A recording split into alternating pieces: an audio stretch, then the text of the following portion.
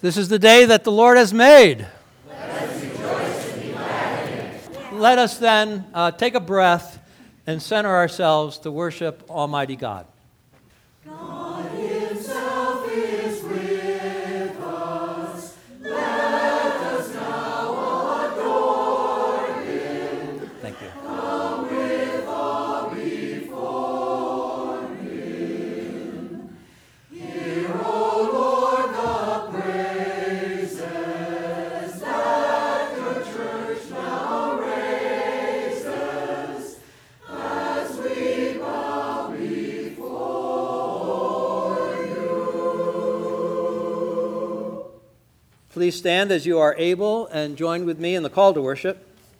Then remain standing for our opening hymn. It's in the black hymnal. Praise God, our Creator, Redeemer, and Sustainer. We gather to worship this universal God who guides and transforms us day by day. Thanks be to God. Thanks be to God. By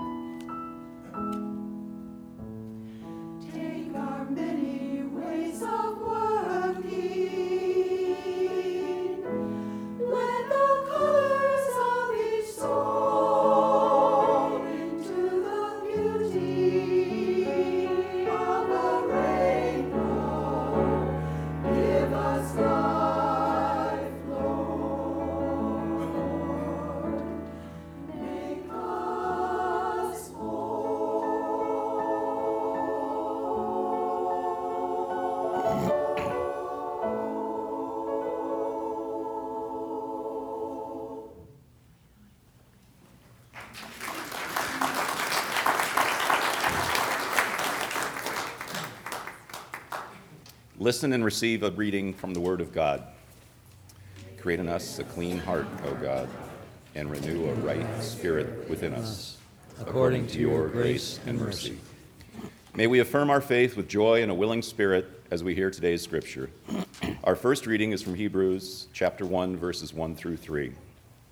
Long ago, God spoke to our ancestors in many and various ways by the prophets. But in these last days, he has spoken to us by a Son, whom he appointed heir of all things, through whom he also created the worlds. He is the reflection of God's glory and the exact imprint of God's very being, and he sustains all things by his powerful word.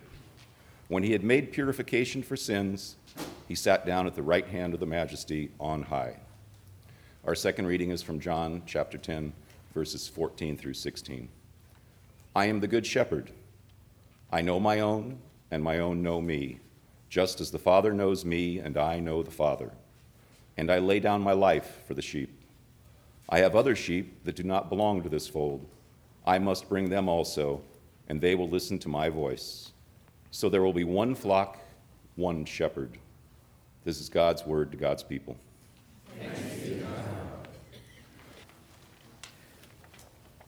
I had the good fortune about 10 years ago to be allowed to go on to a sabbatical, which I took 3 months over in the Holy Land, living outside of Jerusalem, between Jerusalem and Bethlehem. And it was a marvelous experience. If you haven't done that, we should do that sometime, travel there together. 3 months gave me a special experience of really being able to saturate myself into what was happening. And you know, they call the Holy Land the fifth gospel because it has that power to bring the other four gospels to life for you. In some ways, it's a little startling. You remember the story about Saul and Jonathan having their heads cut off and put on spikes. Do you remember that from the Old Testament? Probably not one of the stories you read to your kids. The wall is there in Bethshean, and you can imagine how that might have been. There's a pathway, it's now paved, but we're told that it is the pathway that David took as he fled Jerusalem and went out into the wilderness. And that pathway is the same pathway that Jesus walked as he came down into Jerusalem on Palm Sunday. You get a chance to see a lot of synagogues and early churches, but the synagogues caught my attention because I was able to kind of imagine. I have a religious imagination that sometimes is hard to control, and I would get into those places and I would imagine what was going on. I would imagine, the religious folks sitting there on the sides, the women in the other room, then Jesus coming in and talking. You can imagine those things happening when you're walking on the stones, when you're amid the ruins of a synagogue that was there at that time. I imagine somebody running in and going, "Here, have you heard the news? Have you heard the news? Jesus is the Messiah. Jesus is risen." And them going, "What? What are you talking about?" "No, Jesus. You know that guy that did the healings? You know that guy that they tried to kill in his hometown? Remember that guy with the lepers and the bread and the fish? That guy. Well, he was crucified and now he's risen."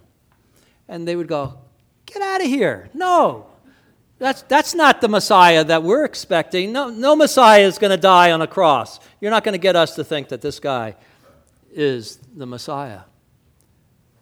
Well, some people might have done that. Some people might have believed that Jesus was the Messiah. We know there were. And the movement spread a bit, and it spread to a time when a guy would have run in, again, to the same synagogue, or maybe he would have run into what was now being called a house church with the early first generation of followers of Jesus going, "Here, hey, I have a letter from Paul. I have a letter from Paul about what's going on in a whole area here. Let me read it to you." And they start to incorporate the reading of epistles into their worship experience. Up until that point, it's all been Old Testament stuff that they've used as the foundation for their worship. And now there's this letter from Paul to go along with Isaiah or Jeremiah, and they read that. And then the next generation starts to have a gospel delivered, or a letter for the Hebrews delivered that is read. And that generation's is hearing a story about a good Jew who has now become the Messiah. Yet, you know what? The other Jews are just not catching on to it. And so we start to hear in these later letters a kind of over-againstness to the religious community out of which Jesus came. An over-againstness to the Jews because they're not picking up on Jesus as the Messiah the way the Gentiles are. And the church rotates its vision to where the market is. And the market is outside of Jerusalem. The harvest is outside of Galilee. And it's in what is nowadays Syria and Turkey and Italy and Greece and Egypt. That's where the fruit and the harvest comes. And as the church starts to do that, the letters that they write draw a stronger contrast towards the Jewish community out of which they came. Now, I'm sharing this with you because I think there's a common practice among us folk of drawing distinction, of supporting something by criticizing something, becoming something by being clear why you don't want to be that, an over-againstness that we do to help maybe solidify or clarify who we are, where we're going, attitudes we might have. We might say a Jew is like that, or a Muslim is like that, or some people will say, well, people from Westlake Village are like this, or, people from America are like that. We do this. We characterize people. So there's a story. There's a story about St. Peter in heaven, and a whole bunch of Baptists, I don't know whether they're a plane crash or what, a whole bunch of Baptists are coming in, and St. Peter takes them down the walkway and shows them into the room. And then a few days later, bad luck befalls Episcopalians, and there's a whole group of them that he's now ushering in, and he goes, shh, shh, shh, don't make a sound. I go, why not? The Baptists are in there, and they think they're the only ones here.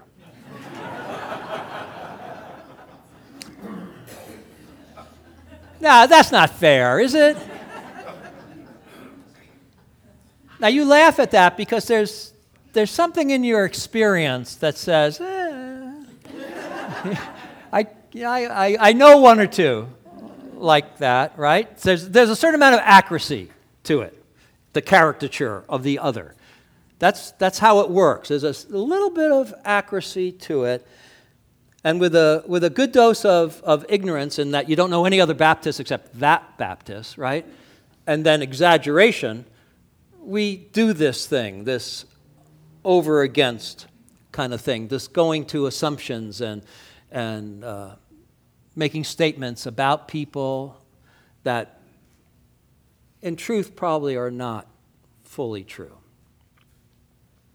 So I'll tell a story on myself. When I went on this sabbatical to the Middle East,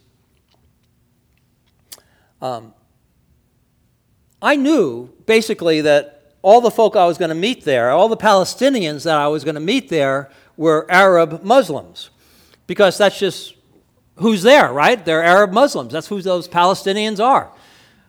Well, when I got there, I realized that I really didn't have my head screwed on straight, that I was actually very wrong about that. I was embarrassed, literally embarrassed, to realize that there are, of course, Greek Orthodox Palestinians. There are, of course, German Lutheran Palestinians.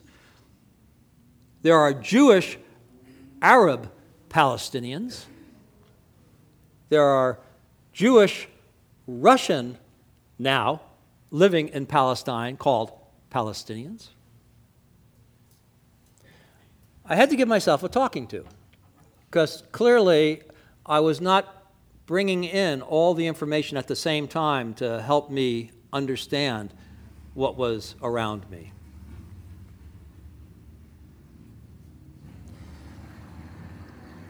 Perhaps one of the best worship experiences, because it was unsettling and nurturing at the same time, was a worship experience I had in a Protestant church in the old city of Jerusalem in Arabic.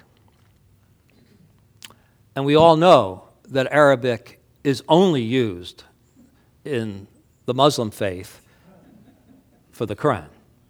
No, we're wrong. Here it was. It's the language of the people. And here it was being used for the mass like we will have today, my words being in Arabic. You know, really kind of like, whoa, this world, wow. We carry prejudices or assumptions sometimes that we're not even aware we're carrying until we come in contact with something that is different and shines a spotlight on some assumption that we have. So I would say today, let's not be too hard on the author of the Epistle to the Hebrews with his anti-Semitic language that he's got in that epistle, because we all still to this day comfort ourselves or justify ourselves in an over-against kind of posture. So, not so bad on their part doing that, or perhaps bad on their part doing that, and equally bad on our part doing that. I kind of the mind, and I would suggest today that Jesus expects us to deal with other people differently than over against. I think of how he spent his life for us to try to communicate to us the power of love in all circumstances.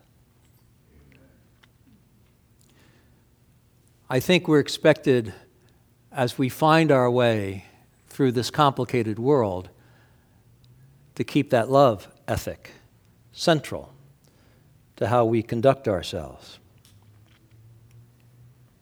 Amen? Amen. But I'm not done yet. That'd be just too short, right? It'd just be too short. I'm only starting now. Today is World Communion Sunday. What a great Sunday, right? Why is it a great Sunday? It's a great Sunday because if you have that religious imagination that I'm talking about, picture a globe rotating through a day, and every hour of the day, so all the minutes of the day, Christian churches are having communion. All around the world, communion is being celebrated today. Different countries, different languages, different cultures. I get excited about that.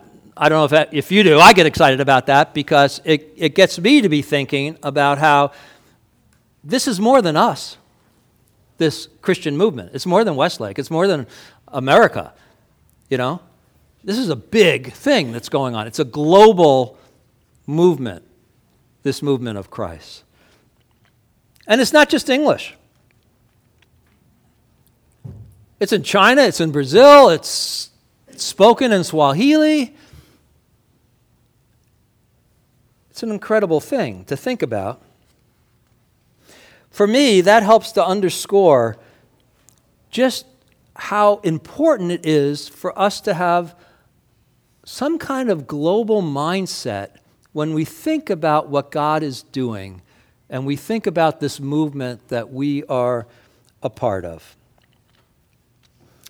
And as we think that way, as we think about the movement of Jesus around the globe happening, I think the hard questions that come to our mind is, well, do we define ourselves as over against others on this globe? Or do we define ourselves somehow as alongside in some kind of partnership with others on this globe? Now, I don't say this just to ask an interesting or academic question. I say this because so much of the world is at war. There is so much blood being shed, and it's not just between people of different faiths, it's within faiths. Surely, this is not how God would want us to be as His family. How do we get to how He wants us to be? How do we move into what awaits us in the future? Because it seems that what is awaiting us in the future is a world that's a little different than we're used to.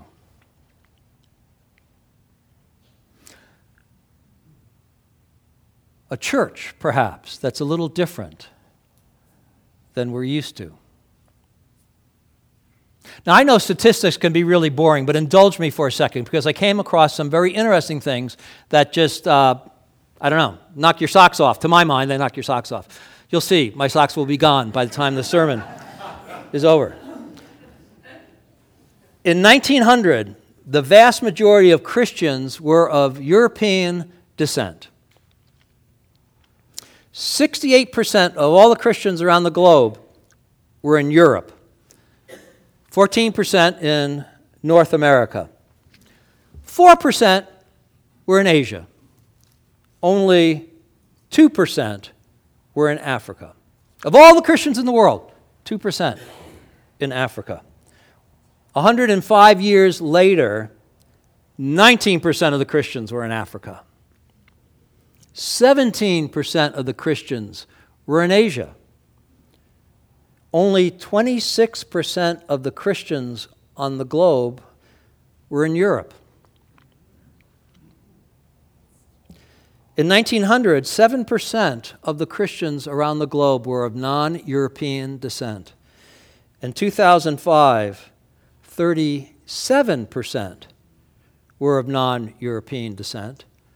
And it's projected that by 2050, 50% of the Christians around the globe will be non-European descent, with about 30% in Africa and 20% in Asia.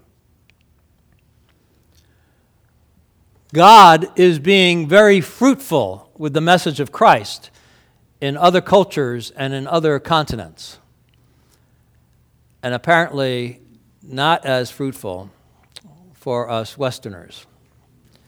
We've gotten blasé about it. We don't care anymore about it. We're too comfortable. I don't know. What is it that we're all becoming secular and not church-bound? But Christ's on fire in Africa and in Asia. And our church, bless us, is growing in other places around the world, places that will be celebrating with us Holy Communion today. Places where in 30 years there will be more Christians than what we're familiar with. So in 1900, except for Brazil, all the other top 10 countries in size of Christian population were Western.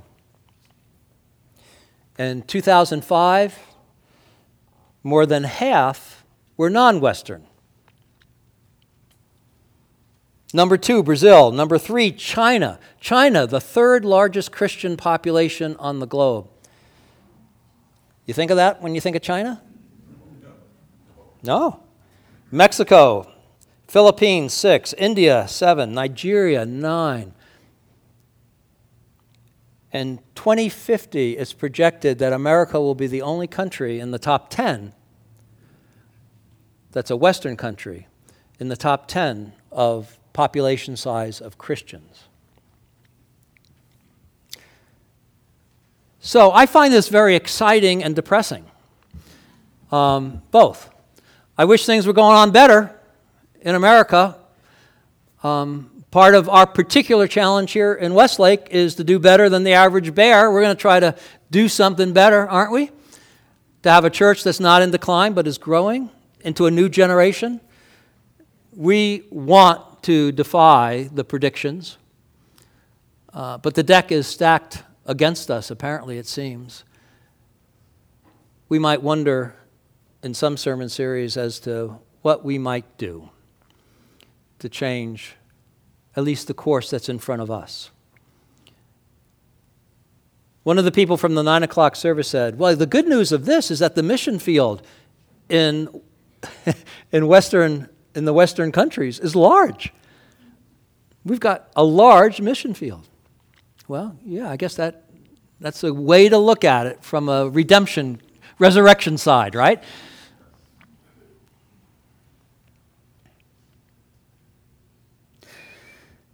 The church is going to be becoming increasingly diverse, and this is going to be manifested undoubtedly in our practices, since the center, the balance of power of Christianity will be elsewhere. Perhaps the cultural practices that go along with how we do church we'll find will be changing for our grandchildren. Most likely, our grandchildren who become clergy will not be reading dead German theologians. They'll be reading theologians that are alive and well and coming from the third world. The freshness of the faith will find its way into academia. What might be these changes that are before us? Well, they won't be changes at the core of our faith. There'll be changes at the edges that some of us will feel are the core. But they're not, friends. It's the edges. The central message will be the same, whether it's proclaimed from Nigeria, from China, from Peru. And in that, we find our brother and sisterhood with those people around the globe who may seem other than us, but are us and are our family.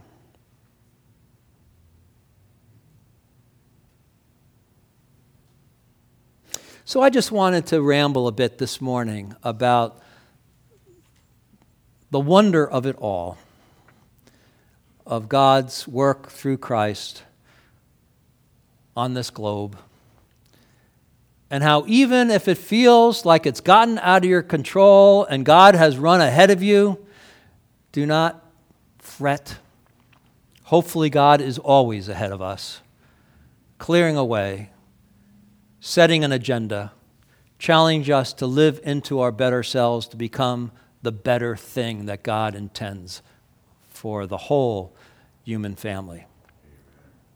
So let us today celebrate the wonder of what God is doing and buck up a bit about what might be the challenges in front of us to keep up with God.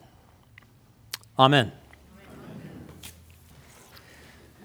Well, Rachel is having a lot of fun this morning with the women who are still with her, and at the women's retreat along the coast. I know some were there just for a day and came back. Maybe some in the choir is why we had such a good women's group this morning singing. But she sends her regards to you all and says, well, do it yourself.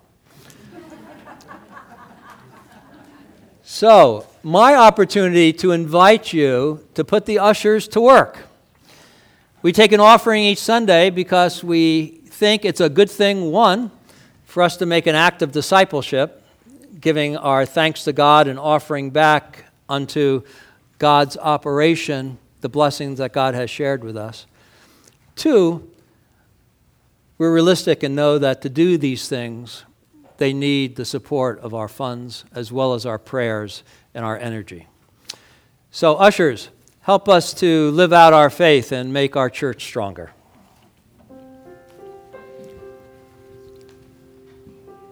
I'm giving you 2 there. Do you want to? Yep. Okay.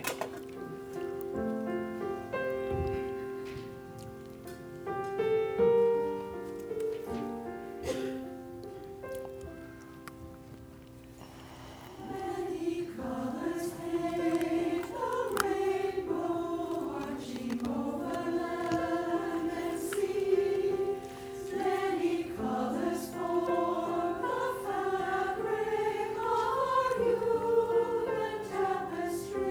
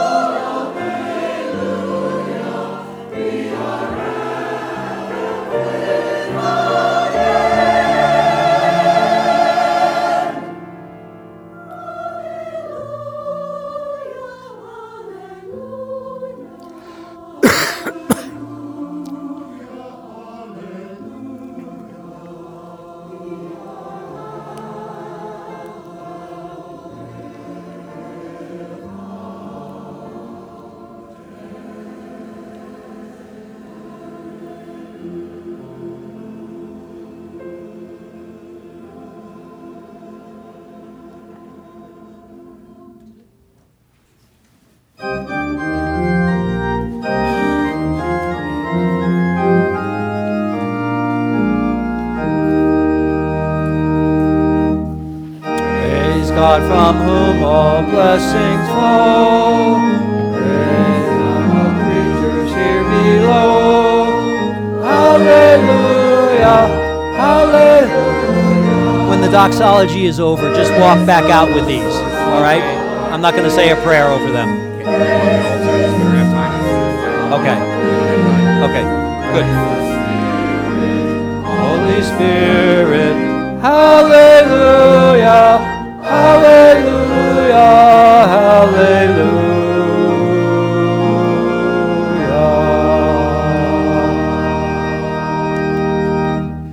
Be seated, please.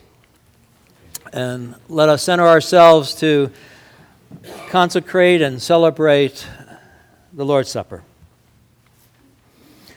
We give you thanks, Almighty God, because you were God even before time began. You have seen every sunrise and every day begin since you first gave form to our home, this earth. You launched it into your universe, shaped its hills, and filled its seas. When space was ready, you brought life out of the waters and in time made us in your image, male and female. We give you thanks. We give you praise. Yet we were not content with such a paradise, and we rebelled, putting our wills before yours. Even then, we found you boundless in love. Time after time, you reached out your hand to touch our lives with loving kindness, led us from captivity to life in the land you promised. You made covenant to take us to be your people, to love and to cherish. And we took you as God and ruler, promising to forsake all others. You put your words on the lips of women and men. They spoke your words of law, gave themselves in the struggle for justice, and taught us to joyfully sing your glory at all times. On the night in which he gave himself up for us, the Lord Jesus took bread in his hands, lifting his eyes to heaven. He gave you thanks and broke the bread. He gave it to his disciples and said, "Take, eat. This is my body, which is broken for you." And after the supper, he took the cup, and again he offered you thanks and gave it to his disciples, saying, "Drink from this, all of you. This is the blood of the new covenant, my blood poured out for you and for many for the forgiveness of sin." Eat this bread and drink this cup in remembrance of me.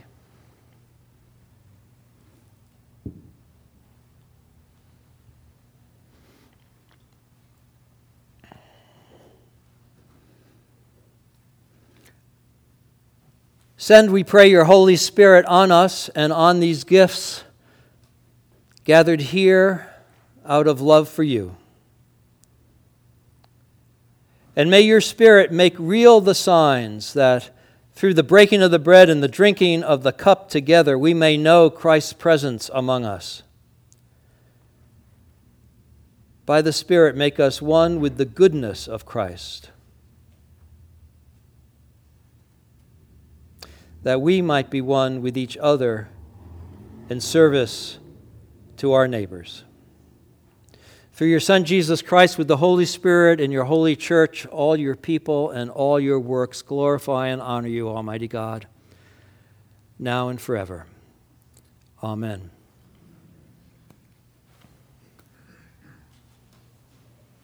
The gifts of God for the people of God. Thanks be to God. The gifts of God for the people of God. All right. Together let us pray. Our Father, who art in heaven, hallowed be thy name. Thy kingdom come, thy will be done, on earth as it is in heaven. Give us this day our daily bread, and forgive us our trespasses, as we forgive those who trespass against us. And lead us not into temptation, but deliver us from evil. For thine is the kingdom, and the power and the glory forever. Amen.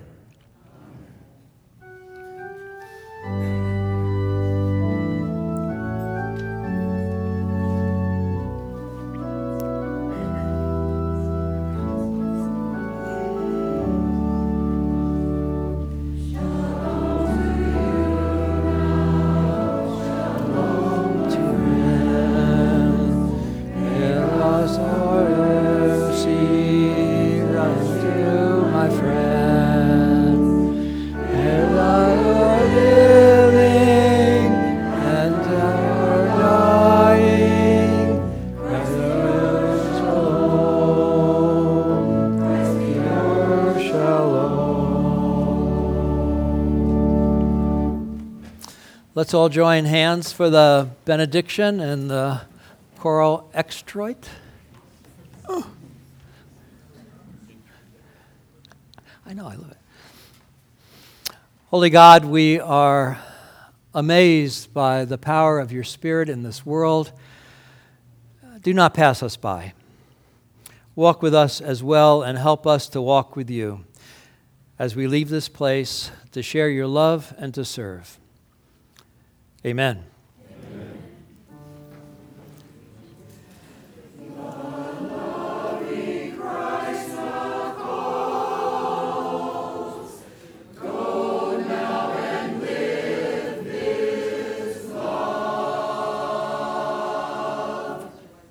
Amen. Yeah.